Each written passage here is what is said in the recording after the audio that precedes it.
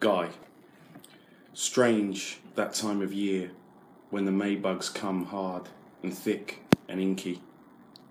See them in the windows of the White Horse Hotel where they seem to congregate, or in the curbside dirt where they are groggy and dying.